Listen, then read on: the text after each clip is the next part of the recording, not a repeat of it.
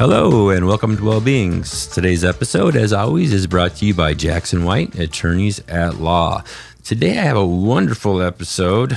Also, as always, Reed Gunnell from Heritage Lane joins me to talk about Heritage Lane and all the wonderful services he's offering there in the realm of long-term care and behavioral health.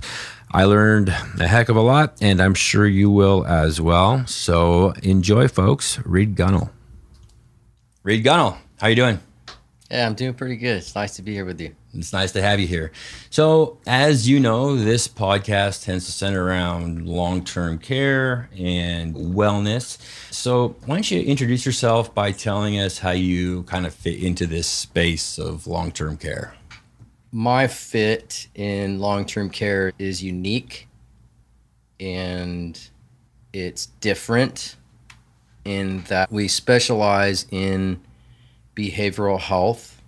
However, there's inside that spectrum of behavioral health, there is a particular type of person that we are really good at helping, and we have found our way into that niche and specialized in it and have been able to find success in the outcomes of those residents that we care for.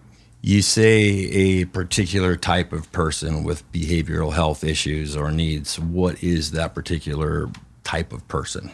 This is a person that can't function on their own independently. There's all kinds of diagnoses in the DSM. What are we now? DSM-5? 5. Okay. Yep. Which is really different than DSM-4. That's technical stuff, but there's particular diagnoses like bipolar disorder, schizophrenia, mood disorders, anxiety, depression, eating disorders, suicidal ideation, homicidal ideation. Those are all the diagnoses that we are very successful with.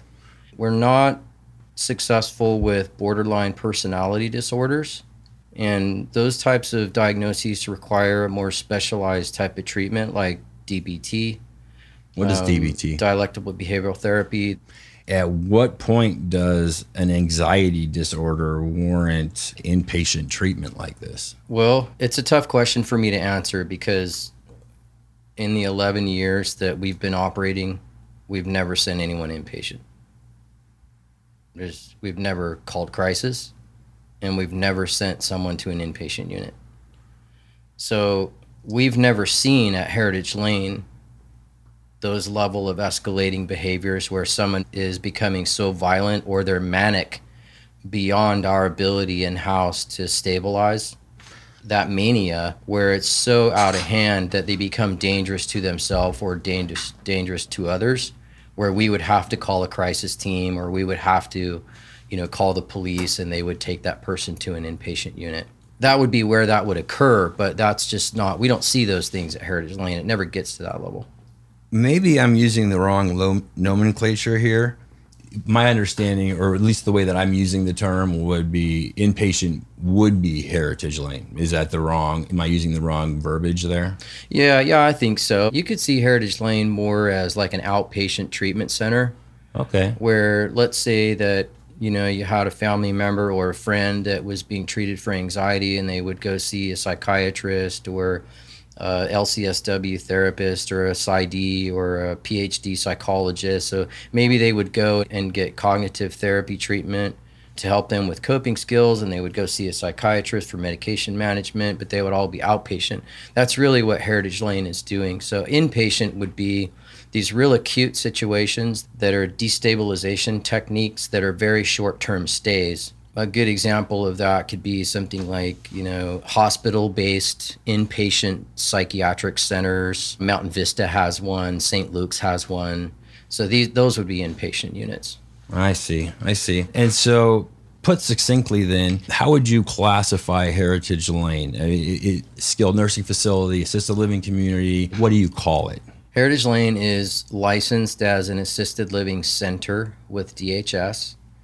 And in 2014, when the rules changed in assisted living that would differentiate the service levels of assisted living from behavioral care to behavioral services, those are two similar but different scopes of practice that DHS is allowing assisted living centers to operate with. And we sought out early on an interest to get our license approved for behavioral health services. Okay. So that's what we've been doing, and that gives us a little bit more autonomy and a little more authority to take on kind of a higher scope and a deeper scope of mental health treatment inside of the assisted living licensing. Gotcha. How common is that? Not common. Not at all. No, it's not common.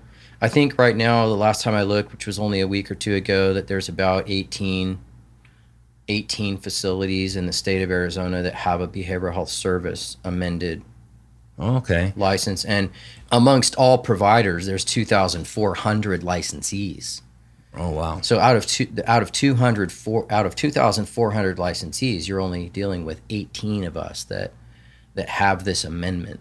Wow. And of those 18, are they primarily servicing that population, or is it more of like we do this on the side on top of our typical elderly population? Yeah, I like that question. I'm going to brag. Please. And you do have the mic. I just think Heritage Lane is super unique because we understand it.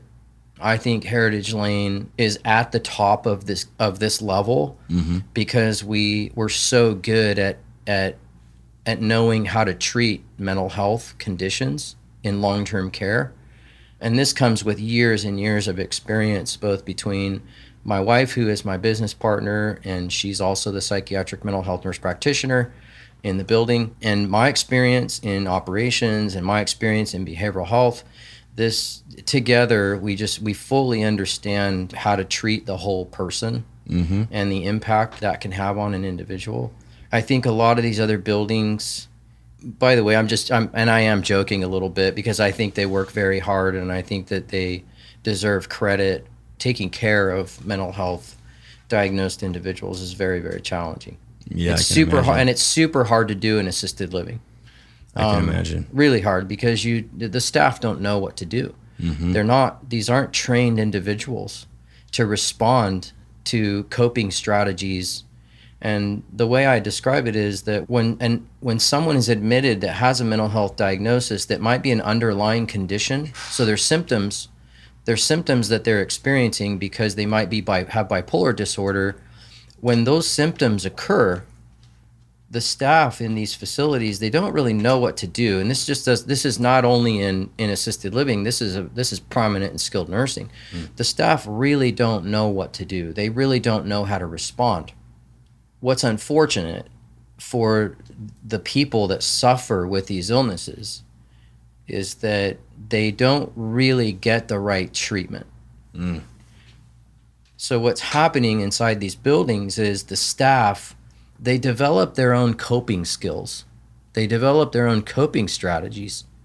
So if somebody throws a plate in the dining room and breaks it against a wall, let's use that example. Okay. The staff don't know what to do. They don't know what voice tones to take. They don't know how far away to stand.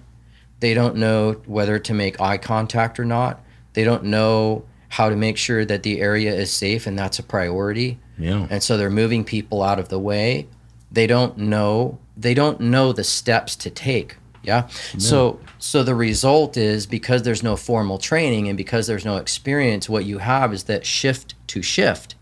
You have the staff modifying the coping strategies on the fly based on their own personal experience. Sure, I can see that happening. And because of that, the resident who should be getting a very specialized, focused treatment, and the protocols should match the diagnosis and their needs, they're not getting that. They're getting these very sort of ad hoc responses from employees based on personal experience, and they're trying to cope with the situation, but what they're really doing is damage. Yeah. They don't know it, and it's not intentional, and it's not malicious. Right. It's just it's issues of lack of training, it's knowledge gaps. Yeah, I can see that, and it's really unfortunate because I'm just talking here. I'm no expert on the subject matter, but it seems that a big part of treating mental health is stabilization, helping them understand and helping them develop a routine and giving them some type of certainty as to what's going to happen next. And if it's changing from shift to shift, how is one who's already kind of fragile in this regard expected to stabilize it? It must be challenging.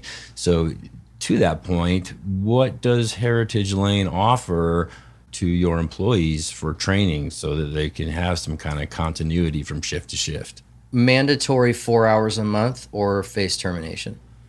And this is not just caregivers and care staff. This is everybody. This is housekeepers. This is dietary. This is dishwashers. These are cooks. Everyone in administration, laundry workers. Mandatory 4 hours of training per month. That's wonderful. Everybody is going to interact with the residents at one point or another. So there's nobody who doesn't need training, right? The behaviors change. You don't just take an admission and assume that this gentleman is schizophrenic or schizoaffective disorder. And you can't just assume that when you introduce that individual into a milieu, that individual is going to respond the same every day to every circumstance. Sure. And so as a result of that, if you don't do this training and you don't modify treatment protocols when necessary, it's not effective. Mm-hmm. The staff are not going to effectively treat the person and the whole milieu. Our core focus at Heritage Lane is milieu therapy. This means the whole environment gets manipulated in such a way where it can function together stably. And doing that across 50 plus people is highly complex. Oh, I can imagine. So 18 out of 240 offer some 2,400. Okay, I was off by a touch. Yeah, out of that. Hey, what's another zero? I wrote it down. I made the note. I wrote 18/2400. I'm like, that can't be right. And I crossed off a zero. Yeah, you're right.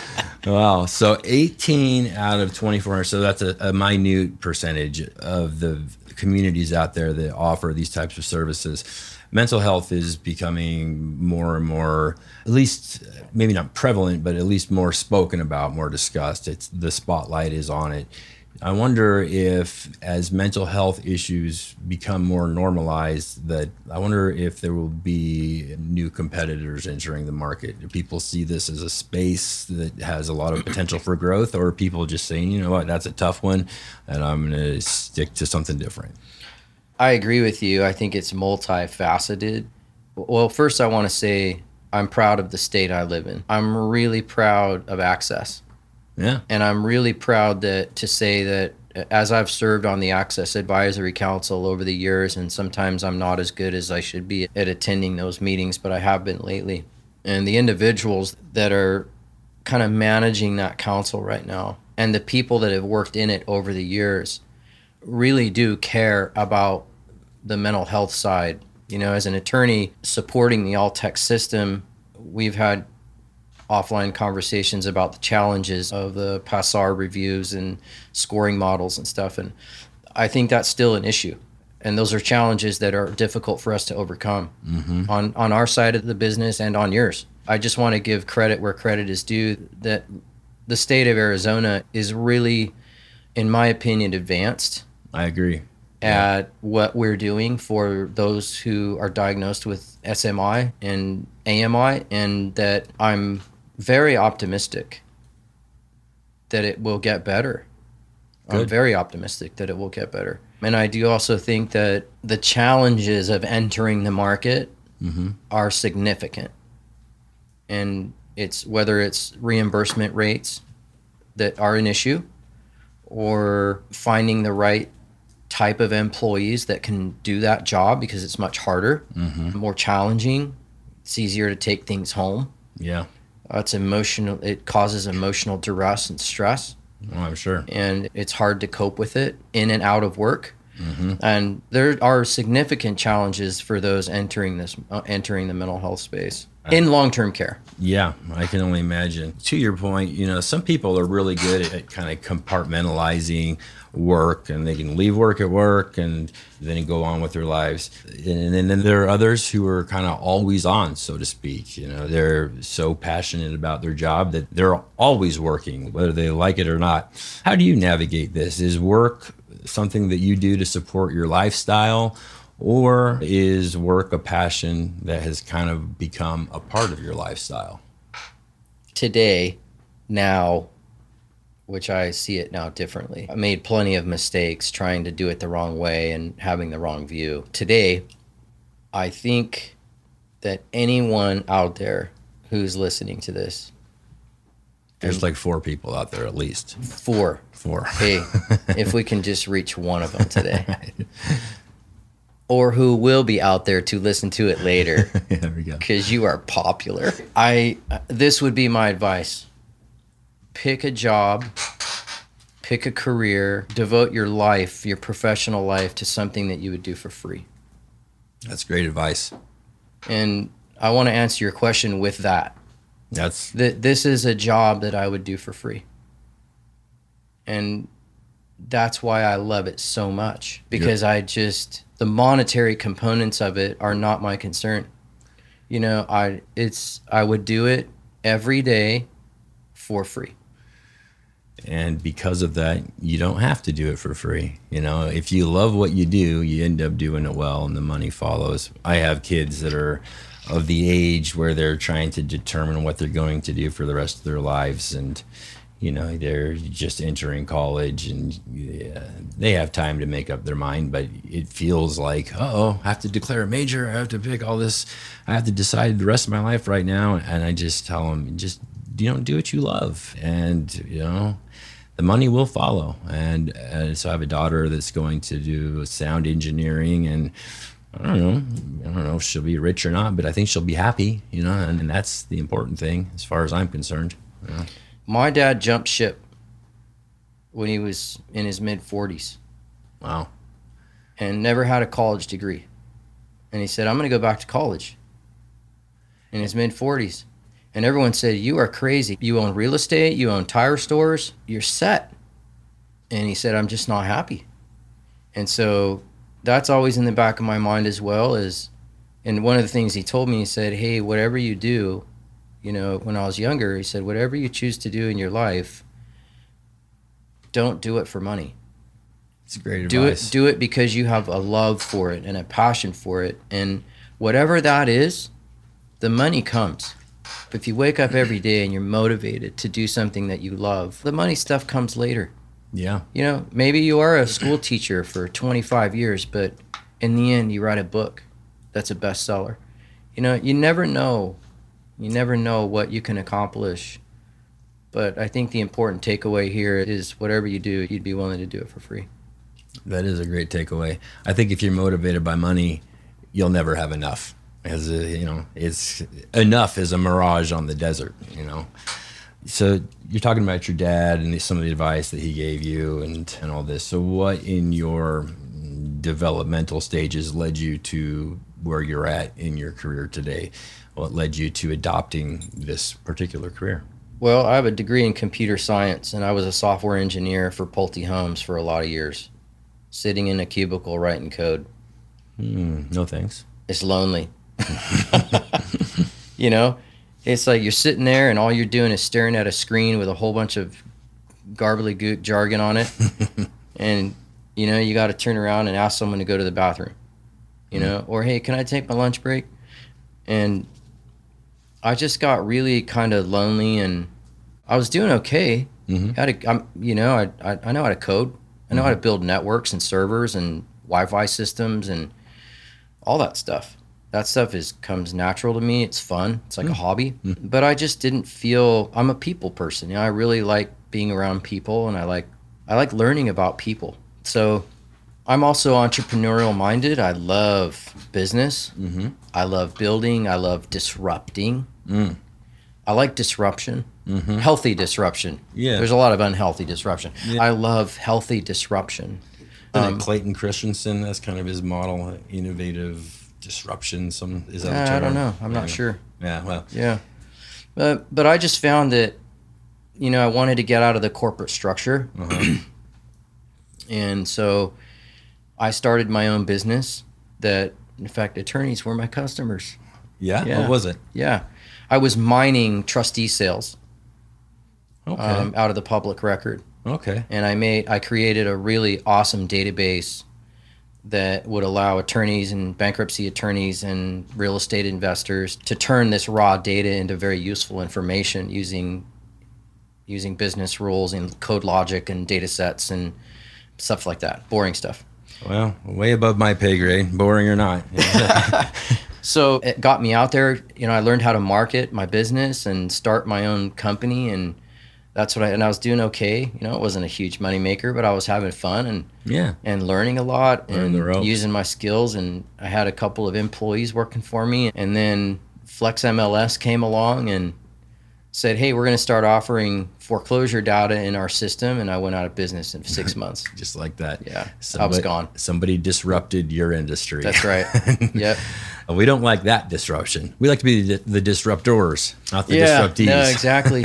So I found myself in a really kind of low place, I guess you could say. Mm-hmm. And I have a really good friend that works in the nursing home industry in California. Well, in California. He's been out here in California. And he said, hey, why don't you come out and check out my job? I'm a nursing home administrator. And I said, oh, okay, sure. Because I was interviewing at all kinds of places looking to go back into writing code. So I've never been in a nursing home before at this point. Wow. Never even walked in a door. I had no idea what this was like. And man, I was blown away, mostly by the smell. Yeah. I was not ready for that. And I walked in there and I walked right out the front door. I went in and went out. And that was it. No, I just walked around the parking lot a little bit and I was like, why did I come here? Because he was in Palm Desert, Cali. Mm-hmm. So I was just walking around the parking lot and I'm thinking, man, why did I do this?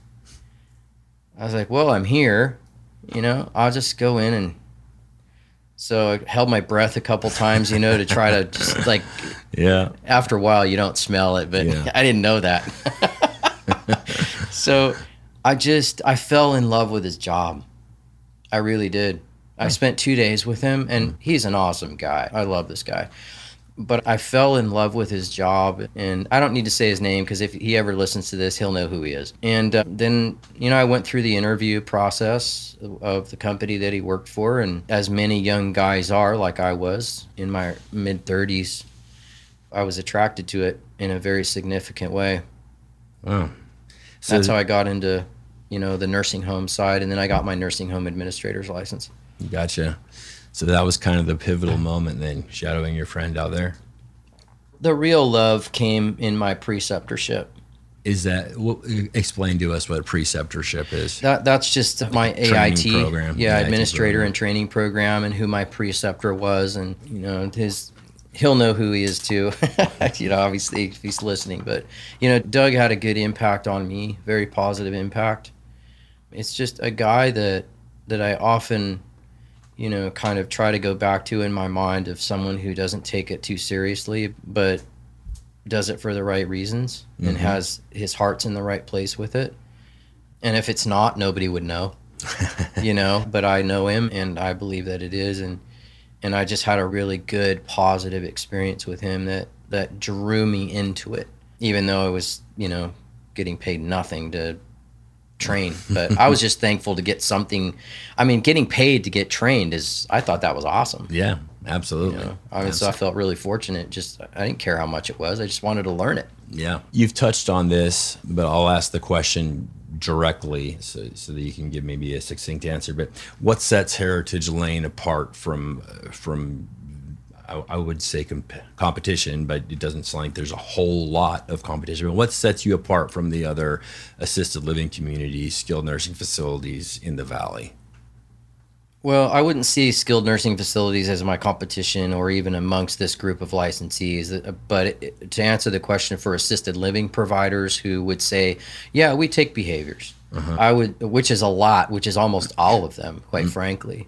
They're operating under behavioral care, not under behavioral health services. And the difference is primarily, in my opinion, as I interpret rule, is that I can, in essence, operate somewhat of an outpatient system inside the community. So I can hire LCSWs, counselors, I can hire therapists, I can hire LPCs, or I can hire PsyDs or PhD level psychologists or psychiatric nurse practitioners or psychiatrists, whether MD or DO, if I wanted to. Like I could have these people on staff treating. That's the main difference. And I think what makes Heritage Lane different amongst all of them is we actually do it. As opposed to advertising that you do it. Yeah. I mean, we take it very seriously. The SMI world requires experience, knowledge, and execution on evidence-based practice. And what we bring to the table is the experience, the knowledge, and the execution on the evidence-based treatment protocols and practices. And that takes high level of skill and training and professional degree to be able to do. And I think for a lot of providers out there, it's just simply cost prohibitive. I understand. So you clearly have your specialty, your focus, as do other communities and other facilities out there. Are the challenges that you face in your setting, are they much different than those faced by other administrators? Yes and no. If someone has, a diagnosis of, I don't know, I'll say again, schizophrenia, that individual, that life, that person is going to experience their symptoms differently in different places. And so in that sense, not so much. Both of us are going to have similar challenges.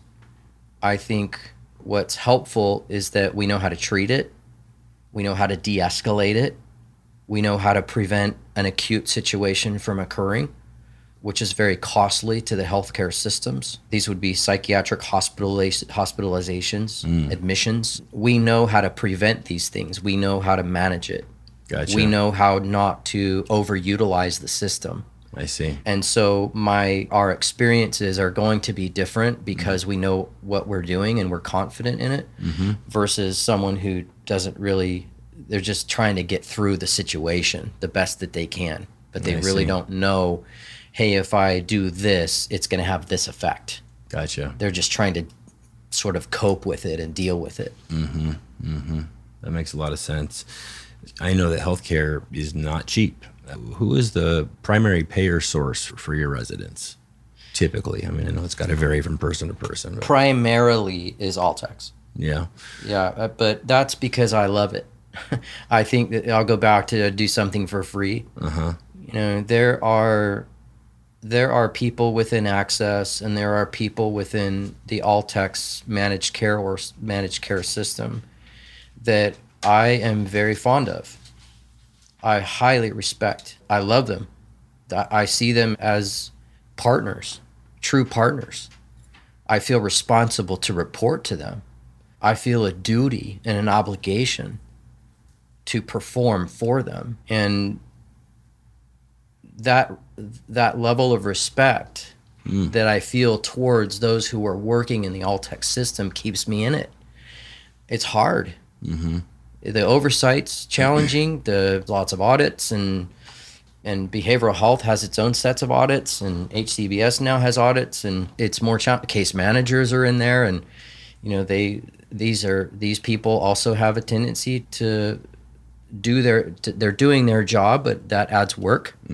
It would be far easier for sure to just manage private pay. I choose Altex because of my love for it and my love for the people that are in it.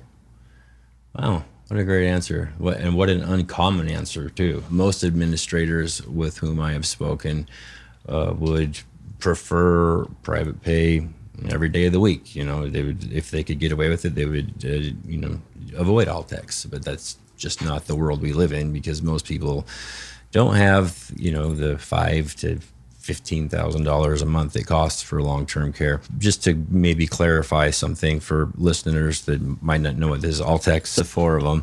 Altex is a program that pays for long-term care. It falls under Arizona's Medicaid program.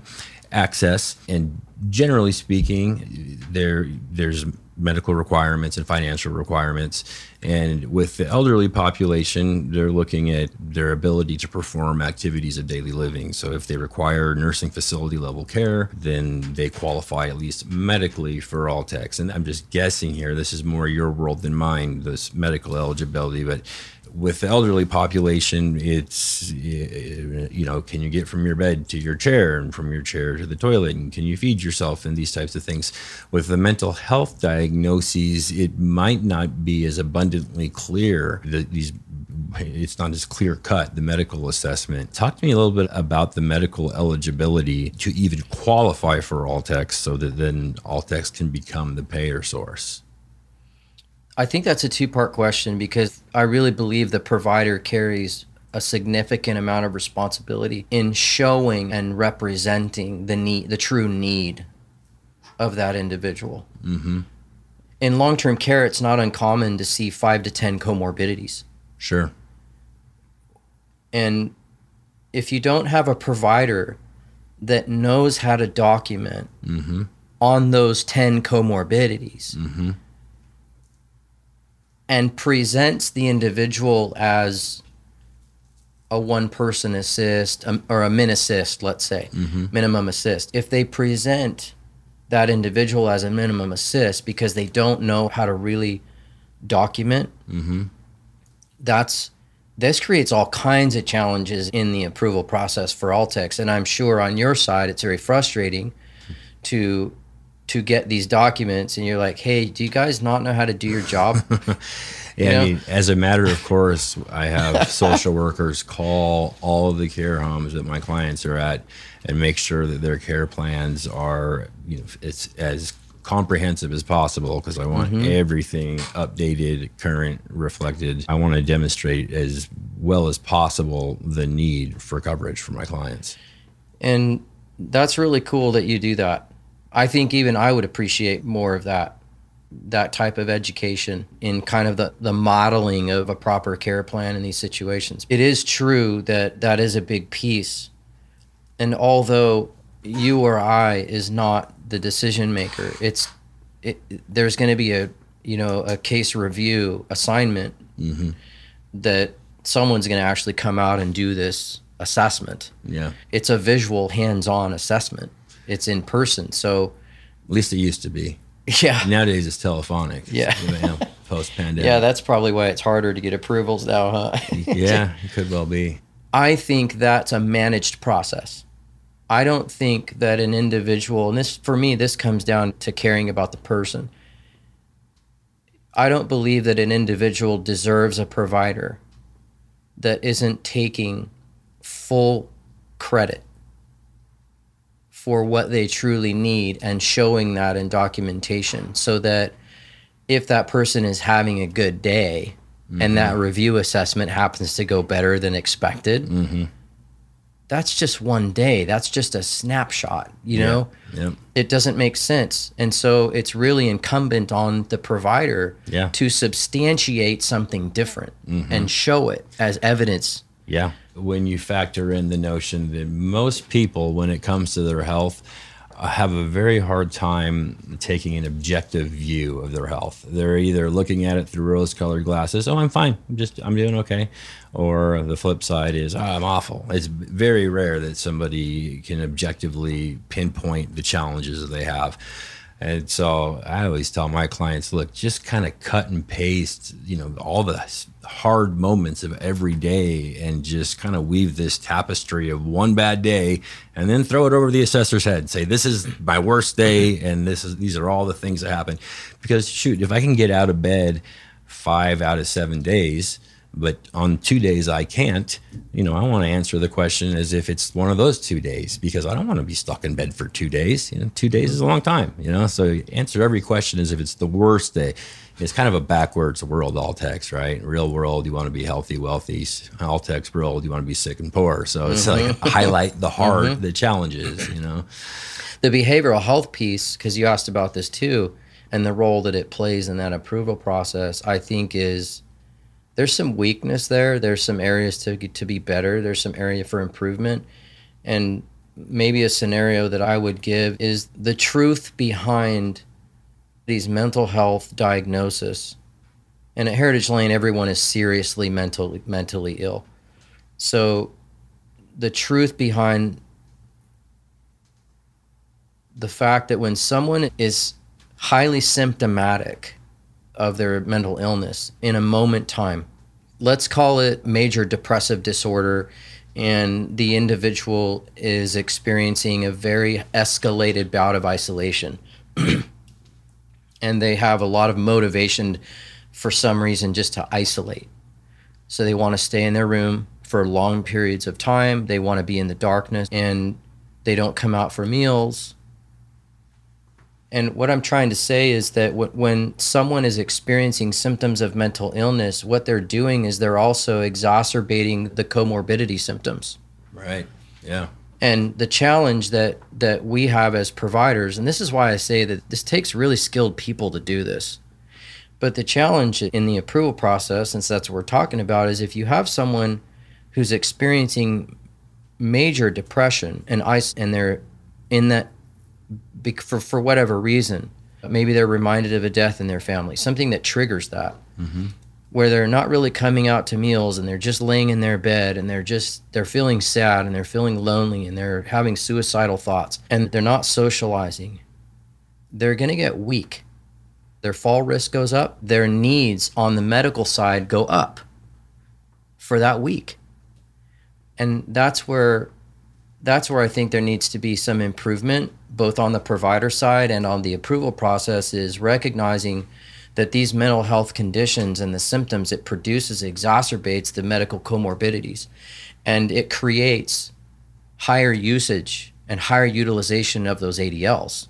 And unless the provider is doing a good job at delineating and representing that, the approval system will never see that. You're the better one to answer. I'd be curious for you to respond to this, is do you see this ever happening? Do you ever see that someone really truly does have medical needs, but they're just infrequent and they're just not getting represented? I do. And we have put measures in place to guard against that. And so I have the conversation multiple times. What I just told you about cutting and pasting all the hard moments, tell all my clients that. And then when the assessor is assigned, I have a social worker call the family and say, okay, look, they're going to ask questions. And if dad says that he's fine, you need to interject and you need to say, okay, he says he's fine, but this is the reality. Dad says ABC, but the truth is XYZ. The assessors are familiar with this. It's not like it's an uncommon thing to say you're better than you are. That's kind of human nature. But unless they hear otherwise, that's all they have, right? And so we do a crash course with the families, with the individual, him or herself. And then the last thing we do is we talk to the facility, we review the care plan with them, make sure that the care plan reflects all the care that they need on their worst days. And in between those tactics, we're relatively successful. I mean, with the financial component, I know the rules. I can help my clients kind of navigate those rules, but short of, bumping on the head with a hammer, there's not a whole lot I can do with the medical piece other than education. And so it's just telling them again and again, every time I call, I'll say, how's dad doing? Oh, he's doing pretty good. And I'll say, wrong answer. Not in this conversation. Yeah. We want to focus on the negatives, But yeah, absolutely. Health ebbs and flows, good days, bad days. We all have them. And when Altex eligibility is on the line, it's really important to really hone in on the bad days, not the good days. Absolutely. Let's see here. You've talked a lot about what you do at Heritage Lane, but you haven't brought up the fact that you're an owner. How long have you acted in this capacity? Coming up on 12 years. 12 years. Yeah. How do the challenges that you face as an owner differ from those that you faced as an administrator? As an owner, you just have to be good at everything. Was that bragging? Is that what that was? Yeah. Yeah. We have it on record. Yeah, Reed there it is. Good at everything. Yeah. You heard it. I think probably the easiest way to explain this is I just don't have anyone to call. When something goes wrong, there's no one for me to call. The buck stops here, huh? Yeah, I mean, I don't have, a corporate office that I can call and say, hey, I got this employee that, is like walking around in the kitchen with his shirt off. What do I do? I don't have that. I don't have those resources. There's so many different stresses and they're compounding. As an administrator, I never had to manage cash flow. Right. I didn't even really know what that meant. Now I do.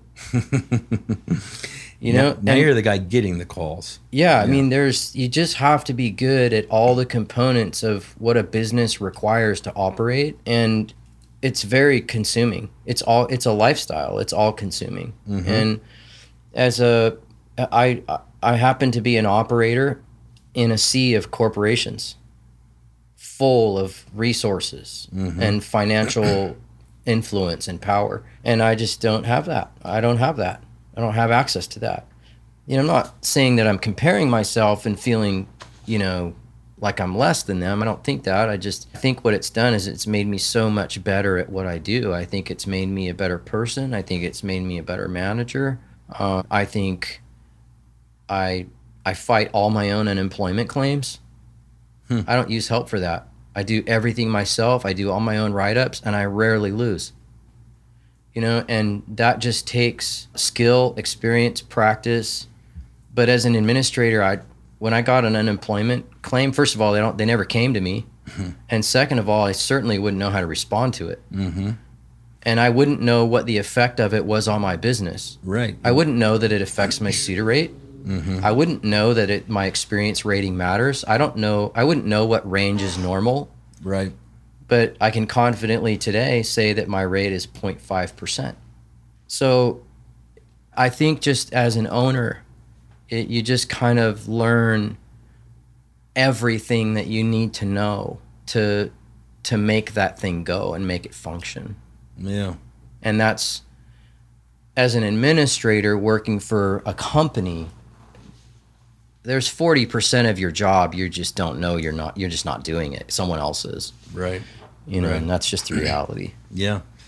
That's a good point. And so going into ownership, clearly you don't know what you don't know. So I'm sure that there are things that were easier and some things that were harder, but you're a bright guy. You knew it was going to be a big undertaking. As you decided to pursue ownership, why this model? Why Heritage Lane? Why behavioral health and not, what everybody else is doing out there?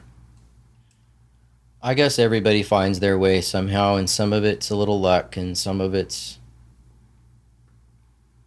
intentional. And I think I was fortunate enough in my long-term care career when it started to be around the behavioral demographic. And that's kind of all I know, and it's kind of all I knew. And that's part of it. So just sticking with what I knew. But I would say also that when I had the opportunity to buy the building that I'm in and own it, I knew when I walked in there as an employee that the way it was functioning was not going to work. And I'm glad you came out and saw it, because now you know what I'm talking about. You aren't going to have a private pay demographic that's looking for senior housing walk in there and say, wow, this place is amazing. Narrow hallways, shared bathrooms, 150 square foot rooms. It's not for that. It doesn't work for that. And especially with the level of construction that's happening in the market today. We're way off the spectrum to compete on that level. So I knew early on that selling Heritage Lane as a geriatric standard living was not going to work. And behavioral health was a perfect fit, because this type of resident completely annihilates their interpersonal relationships with family and friends. And what we find is that these individuals are often, unfortunately, kicked out of multiple placements. They're passed around the system. There's no stability for them. Their families are distraught, frustrated, they don't know where to go. And aesthetics Yeah. really don't matter. Outcomes matter. Programming matters. And that's why Heritage Lane is full all the time. That's why I get 30 referrals a month. And the majority of those are out of state. Wow. Why is that? Because there's nowhere like it. That's phenomenal. And when we visit with these people in New York and Florida and Kentucky and Ohio and Illinois and Michigan, they're so desperate. They're so desperate to find what they see on our website and in what's in those videos. Stability. Mm-hmm. They're desperate for stability, and they don't have lives. They can't have a life because they're fielding 30 phone calls a day from their brother asking for snacks.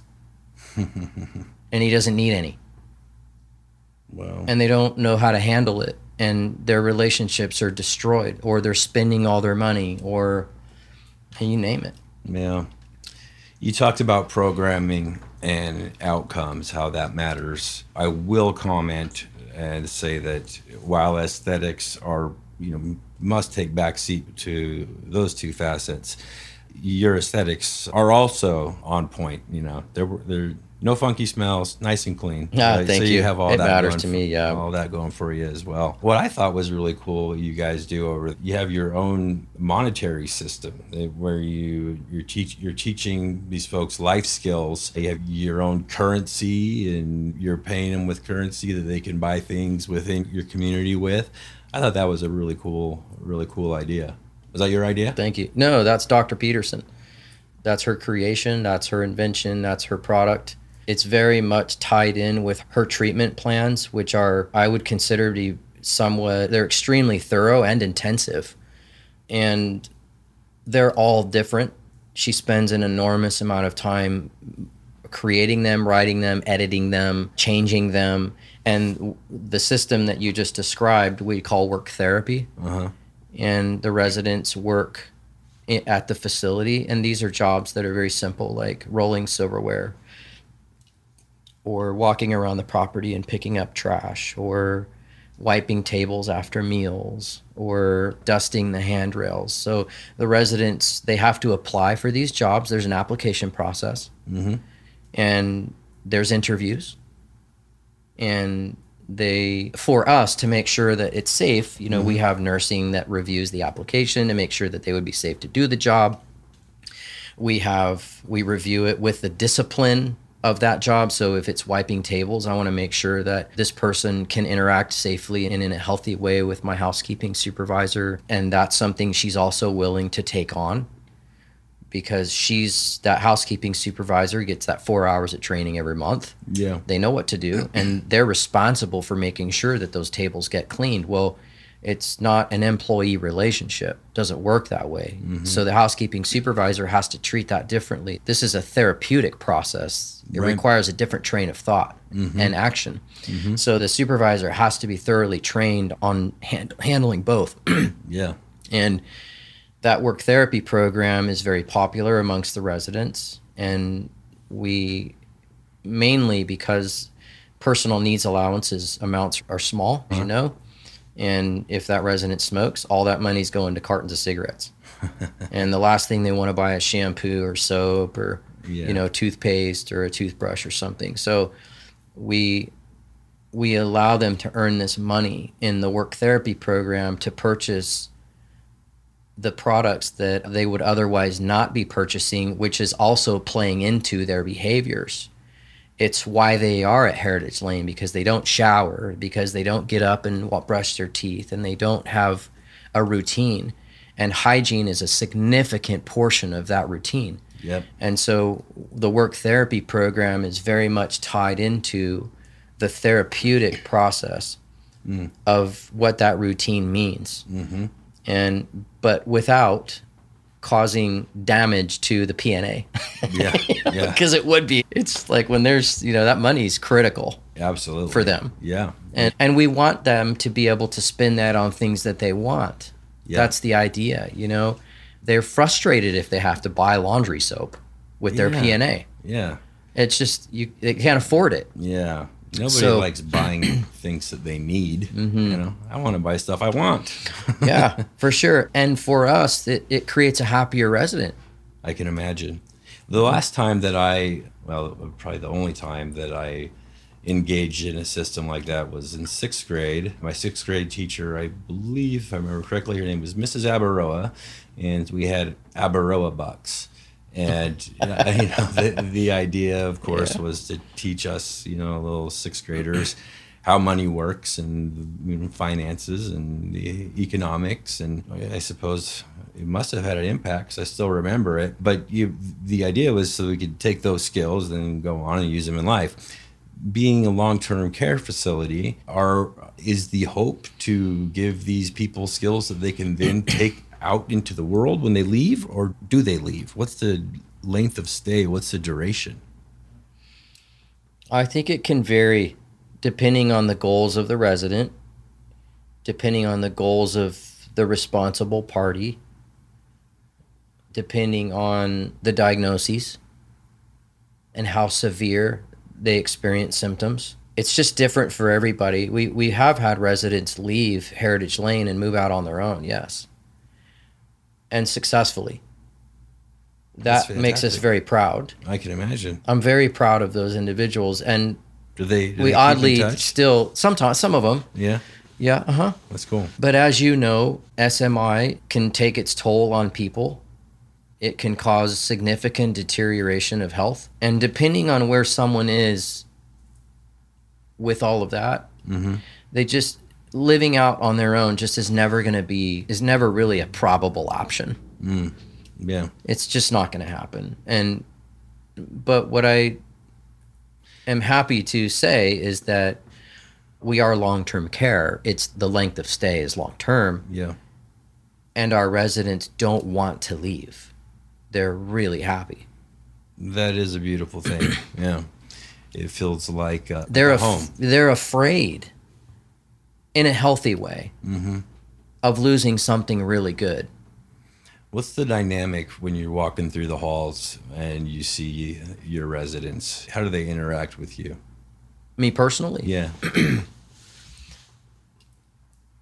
As though you're the owner / operator / everything, really. And that's not very common from my understanding. But being the owner and operator, and the residents, I'm sure, know this. What's the dynamic like there? I am super, super passionate about dignity and respect. It is the first right that residents get when they become classified as vulnerable adults legally.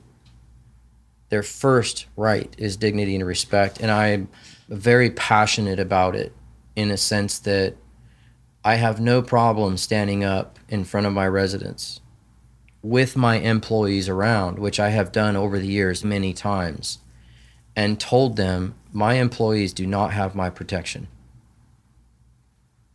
They don't. But you do.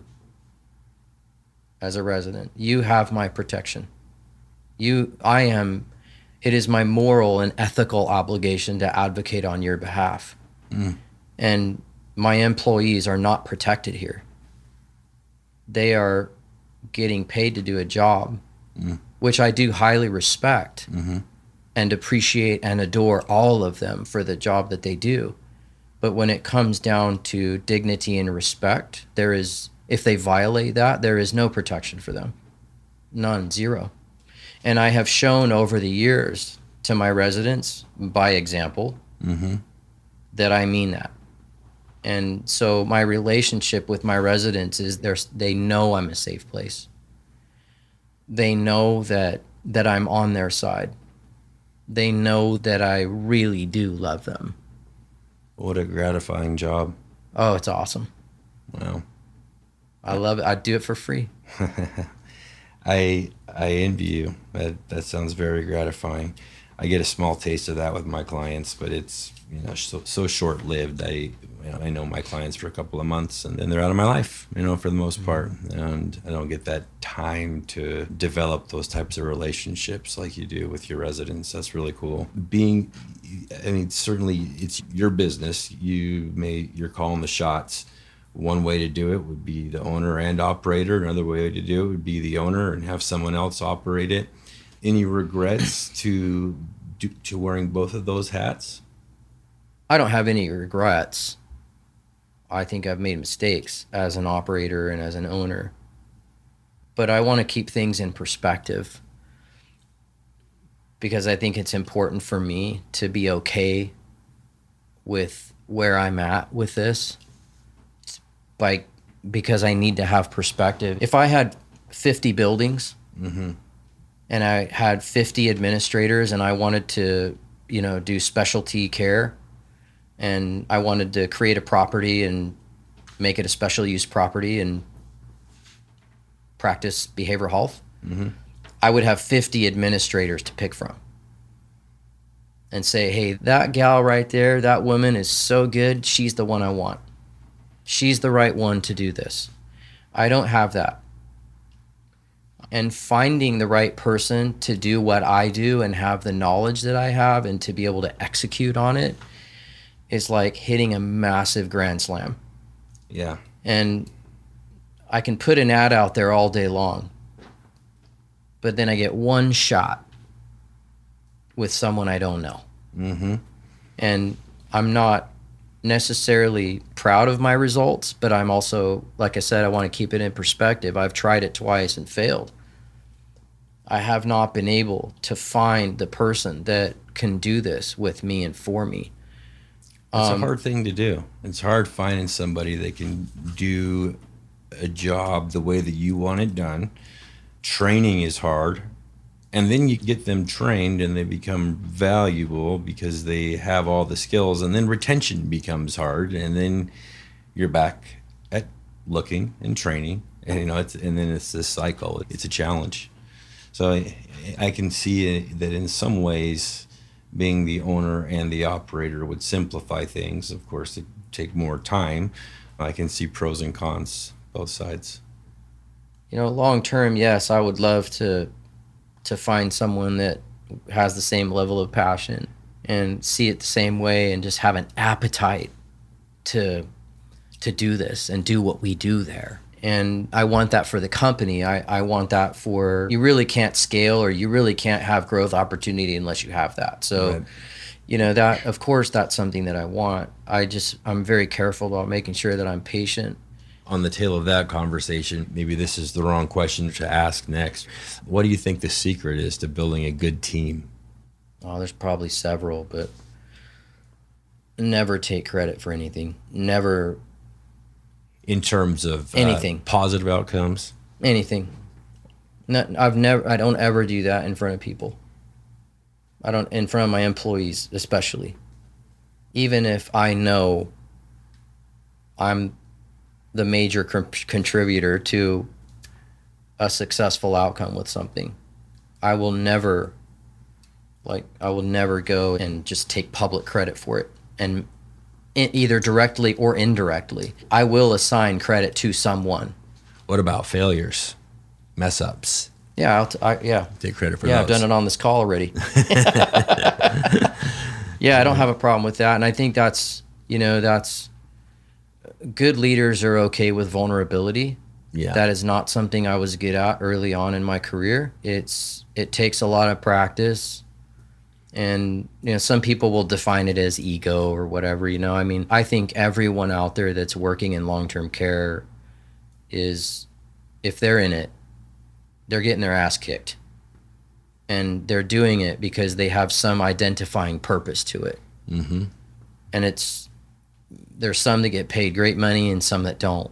But I think the underlying attachment they have to it is that it serves a purpose for them in their life. And I think the best leaders, to be really honest with you, are able to do that with employees in the trenches. And that's also what I think Heritage Lane is good at, is looking at your employees and figuring out how you can create good experiences for them in the workplace that build the loyalty to the job they're doing. So they want to do it well and they want to do it better. It's not about their wage. It's not about the 401k. It's not about the bonus. Those are all great things, but that is not what intrinsically drives people to excel. If my employees at Heritage Lane are having positive experiences and they receive affirmation from me and from their supervisors about their job and about their work, and they experience positive things that create memories, it's those memories that build that loyalty to the company and to the job. And the best leaders know how to do that. Yeah. They know how to create those memories and they understand the value of it. Mm-hmm. Because their employees will stay forever if they do it. That's a great point. Yeah. It almost gives the employees a sense of ownership of their role within the company, you know, and just like being the owner, you want the company to succeed. Being the owner of that role, you can take pride of ownership of that role and be a huge contributor. And I think that's probably what sets, the great administrators apart from the rest, I would guess. Arizona has a huge staffing crisis, particularly within the healthcare industry. Are you guys facing turnover issues at Heritage Lane? Now, no. No? No. During the pandemic, of course, naturally, I think that as some of your other guests have stated and alluded to, we all have experienced casualty of the workforce and been affected by that in a negative way. It's made me better. I learned very quickly I don't have it all figured out. Yeah. And that's, the minute you think you have it all figured out, that's when you know nothing, Yep. Who knows everything knows nothing, really, is what it comes down to. And even as much as I adore my employees, which I do, I really love them, and they know this, a lot. And I talk about it with them, and we cry together, we laugh together, we cry together. And it's powerful. It is. And I do believe that they really do know that I love them, but they also know that I love my residents, and that's what I care about. And that's what they care about. And we're all on the same page. And I think that's really what helps the turnover. Naturally, with a change in administration, you're going to experience up to 30% turnover. That's typical. That's to be expected. And so when I took back over operations, that did occur. But that's probably mostly because I'm not putting up with the BS. And that's also what it takes to be a really good administrator, is you just can't get into a place where you're allowing people to violate willfully and with intent, violate policies of the company because you're beholden to them as an administrator, because you're afraid that if they're gone, who's going to do that job? An administrator, any business owner, this isn't healthcare, this isn't, this could be making smoothies. But it's the same as an administrator or an owner. Any operator, you cannot ever become beholden to your staff. I've learned that myself in my career, yeah. And you have to be willing to pull the triggers that are some of the hardest triggers to pull. But what I've found unique about this is that when that happens, when that administrator, if it's me or someone else, says, hey, it's time to go, I think this is it, and it creates a hole in a schedule or causes timelines to get missed, I think what I have found is that all the people around who want to be there are willing to step up. in a huge way Yeah. because they're so glad that person's gone. That's a good point, and I have found that to be true. Yeah, absolutely. While we're talking about administrators, I know your time is valuable and we're about to run out of it here. So if you could give just one piece of advice to somebody getting into the industry, what would that be? Well, we've brought it up a couple times, but get out if you're not willing to do it for free. It's just that simple. It really is, because these are lives. Yeah. These are people. They get hurt when administrators mismanage because they're not loving the job for the right reasons. They create collateral damage Yeah. to their staff, to the residents, to the families, and this collateral damage isn't always evident. And the best administrators know that is exactly what happens when they don't love their job and they don't love what they do. And in the simplest of terms, if you don't love it, go do what you love. Yeah. And if that means leaving the industry, then leave. If you love it and you would do it for nothing, then please stay. We need you. We want you. You're an important part of what makes Arizona long-term care so great. That's great advice. What's the future for Heritage Lane? Do you see expansion? It certainly seems like there's room for growth. Is that on your agenda at all? It's always on my mind. And money has nothing to do with it. I have to be honest. There's a huge need for it. It's just, there's such a need, and I get asked to grow. I get asked to spend it's neat based on my own experience and volume of phone calls I get, needed in every state. But I want to be vulnerable with you. I haven't found the right people to help me do that. I don't consider myself an expert in private equity or venture capitalism or financing. I believe I'm a talented operator, but I don't have a degree in finance, and I'm not going to be your expert in acquisition and merger and growth. So the people that I have found myself in front of, I've been a little bit turned off by, because it seems like there's really a drive to capitalize off of it. And in long-term care, if that's your motivation, just don't even get in. Get out.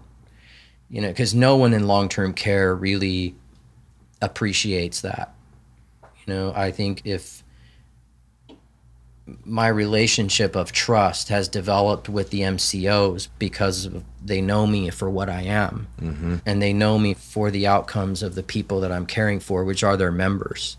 If I do find anyone that has the money to help us grow this product, I want that person to feel that same passion and understand that long-term care is not a dentist office. That's a good way of putting it. It was in doing this podcast, I've come to realize something that should have been obvious to me, but long-term care, these are people's homes. It's not just going to the doctor. This is where they live. It's their home. And so you want to provide an environment that not only treats the needs that they have, but makes them feel at home. And that takes a real special combination of services and amenities and good smells and everything that you would want in your own home. It's not a very easy puzzle to put together, at least from the outside looking in. It's probably even harder to put together when you're on the inside looking in, my guess. I hope that I didn't come across the wrong way too, that I, am somehow casting, a negative light on people that, want to grow to the masses. They are very much needed. And I really don't believe in my heart that's what they're all in it for. Heritage Lane is just so unique. That, and because I am all Medicaid. Yeah. You are unique. Before you got here, I told my associate that you're coming in, and I explained what you do, and he's like, oh my goodness, you're in Mesa? He's like, he does conservatorships. He's like, I'm always looking for places like that, and I never know where to go. So you do now. So yeah, let's get him out there and check it out. Yeah.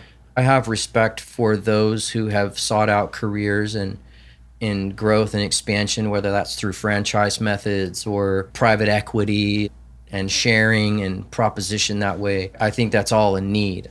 For me personally, in Heritage Lane and knowing what we do and what we need, it would just really take the right investor. It would take the right person to do that. And outside of that, the company's extremely healthy. Congratulations. Both financially and in operationally, it's really, really healthy. Good. I'm super lucky. Yeah. Well, I feel really lucky to be a part of it. Yeah, you're definitely fortunate. I don't know if it's all luck. You've definitely put in the time and clearly have the skill. So I wouldn't call it all luck, but luck plays a part in everything.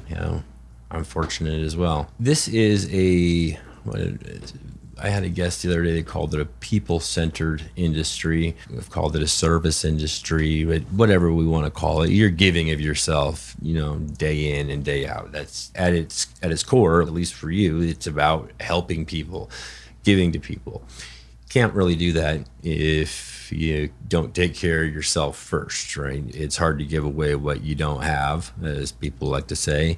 So what do you do to take care of yourself, to keep yourself optimized, to keep yourself as your best version of yourself so that you can then help those that rely upon you? Well, in any pitch deck, I think a component of a pitch deck should require the health of the CEO. Because it's so critical, you have to know, anyone has to know that CEO is doing what he should do to create proper balance in life. Mm-hmm. You can't just be all things to one thing. Right. And not focus on your marriage or not focus on your kids. Or long-term care and administration has a tendency to ravage and destroy familial relationships because it requires so much of us. Yeah. And so much of our time.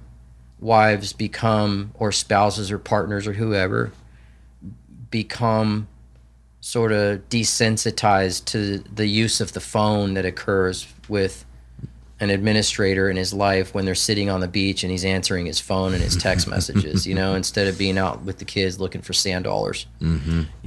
It does certainly require an awareness on the part of the administrator that their job is very consuming, mm-hmm. and they have to intentionally create that balance. Yeah.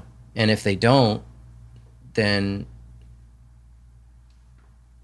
they'll end up like me, where sometimes my kids say, like, "Hey, Dad, you always work," or "Hey, Dad, you're always so busy."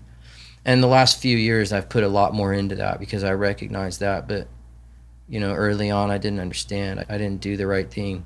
And I created, damage because of that. And I can't go back and fix that, but I can certainly change my behavior today, which is what I'm trying to do. But, for me personally, I think I always wake up at 4 o'clock in the morning and, make myself a cup of coffee and sit there and get a lot of things done that I really probably can't do at the building, mm-hmm.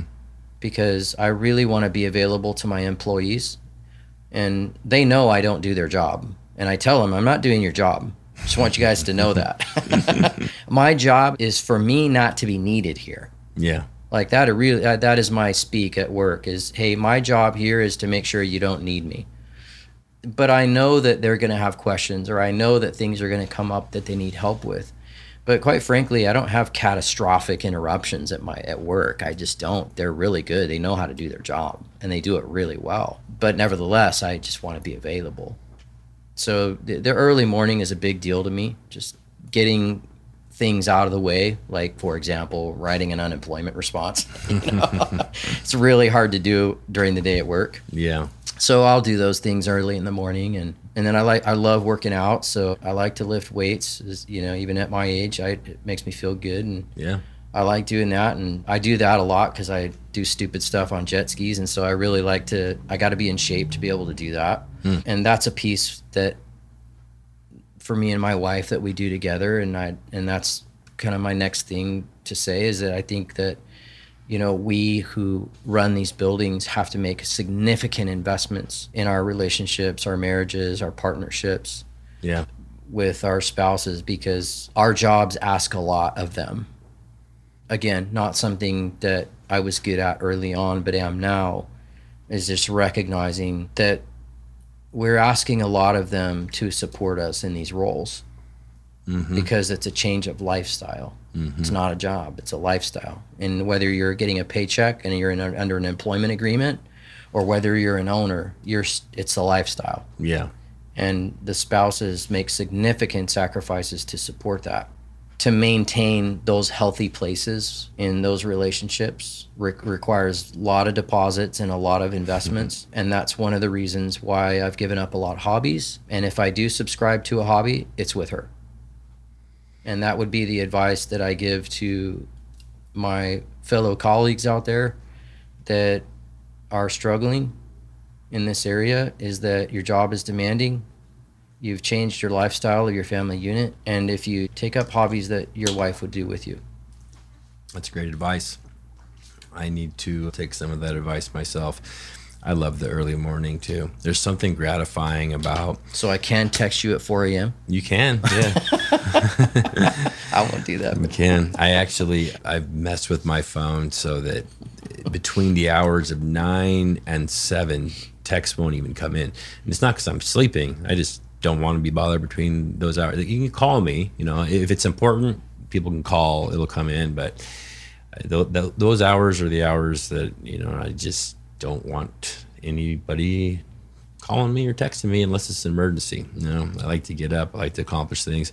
And there's just something really gratifying about knowing that most of the city is asleep and I've already, done X, Y, and Z. I've already done my workout. I've got some work done. I did my meditation.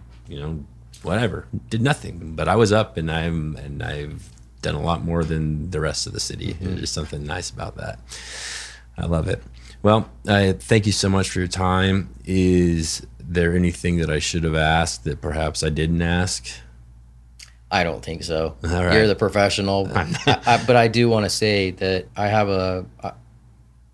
a lot of admiration for what you're doing, because I know that you're not doing it for monetary gain. And of course, I'm a skeptic to get in front of a microphone and, put my stuff out there, because I just don't do that. But well, I'm glad you did today. I really appreciate it.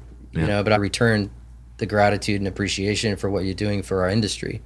Thank you. And I think, administrators could benefit a lot from each other, and we could help a lot each other if we spent more time with each other and, didn't, kind of just mingle in the cliques. But if we, really sat down and got to know each other, we would probably realize that we have a lot more in common, and I think you're right. Could be vulnerable together and be willing to share those vulnerabilities and get on different levels. What you're doing is creating that, and it's fostering that kind of a safe place, and I think that's awesome.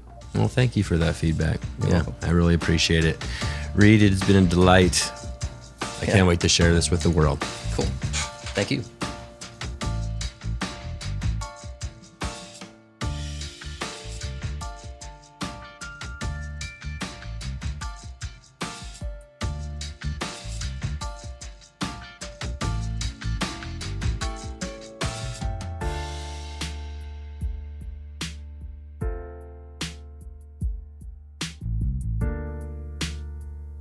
You've been listening to the Well-Beings Podcast. Tune in every Thursday to hear the latest episode.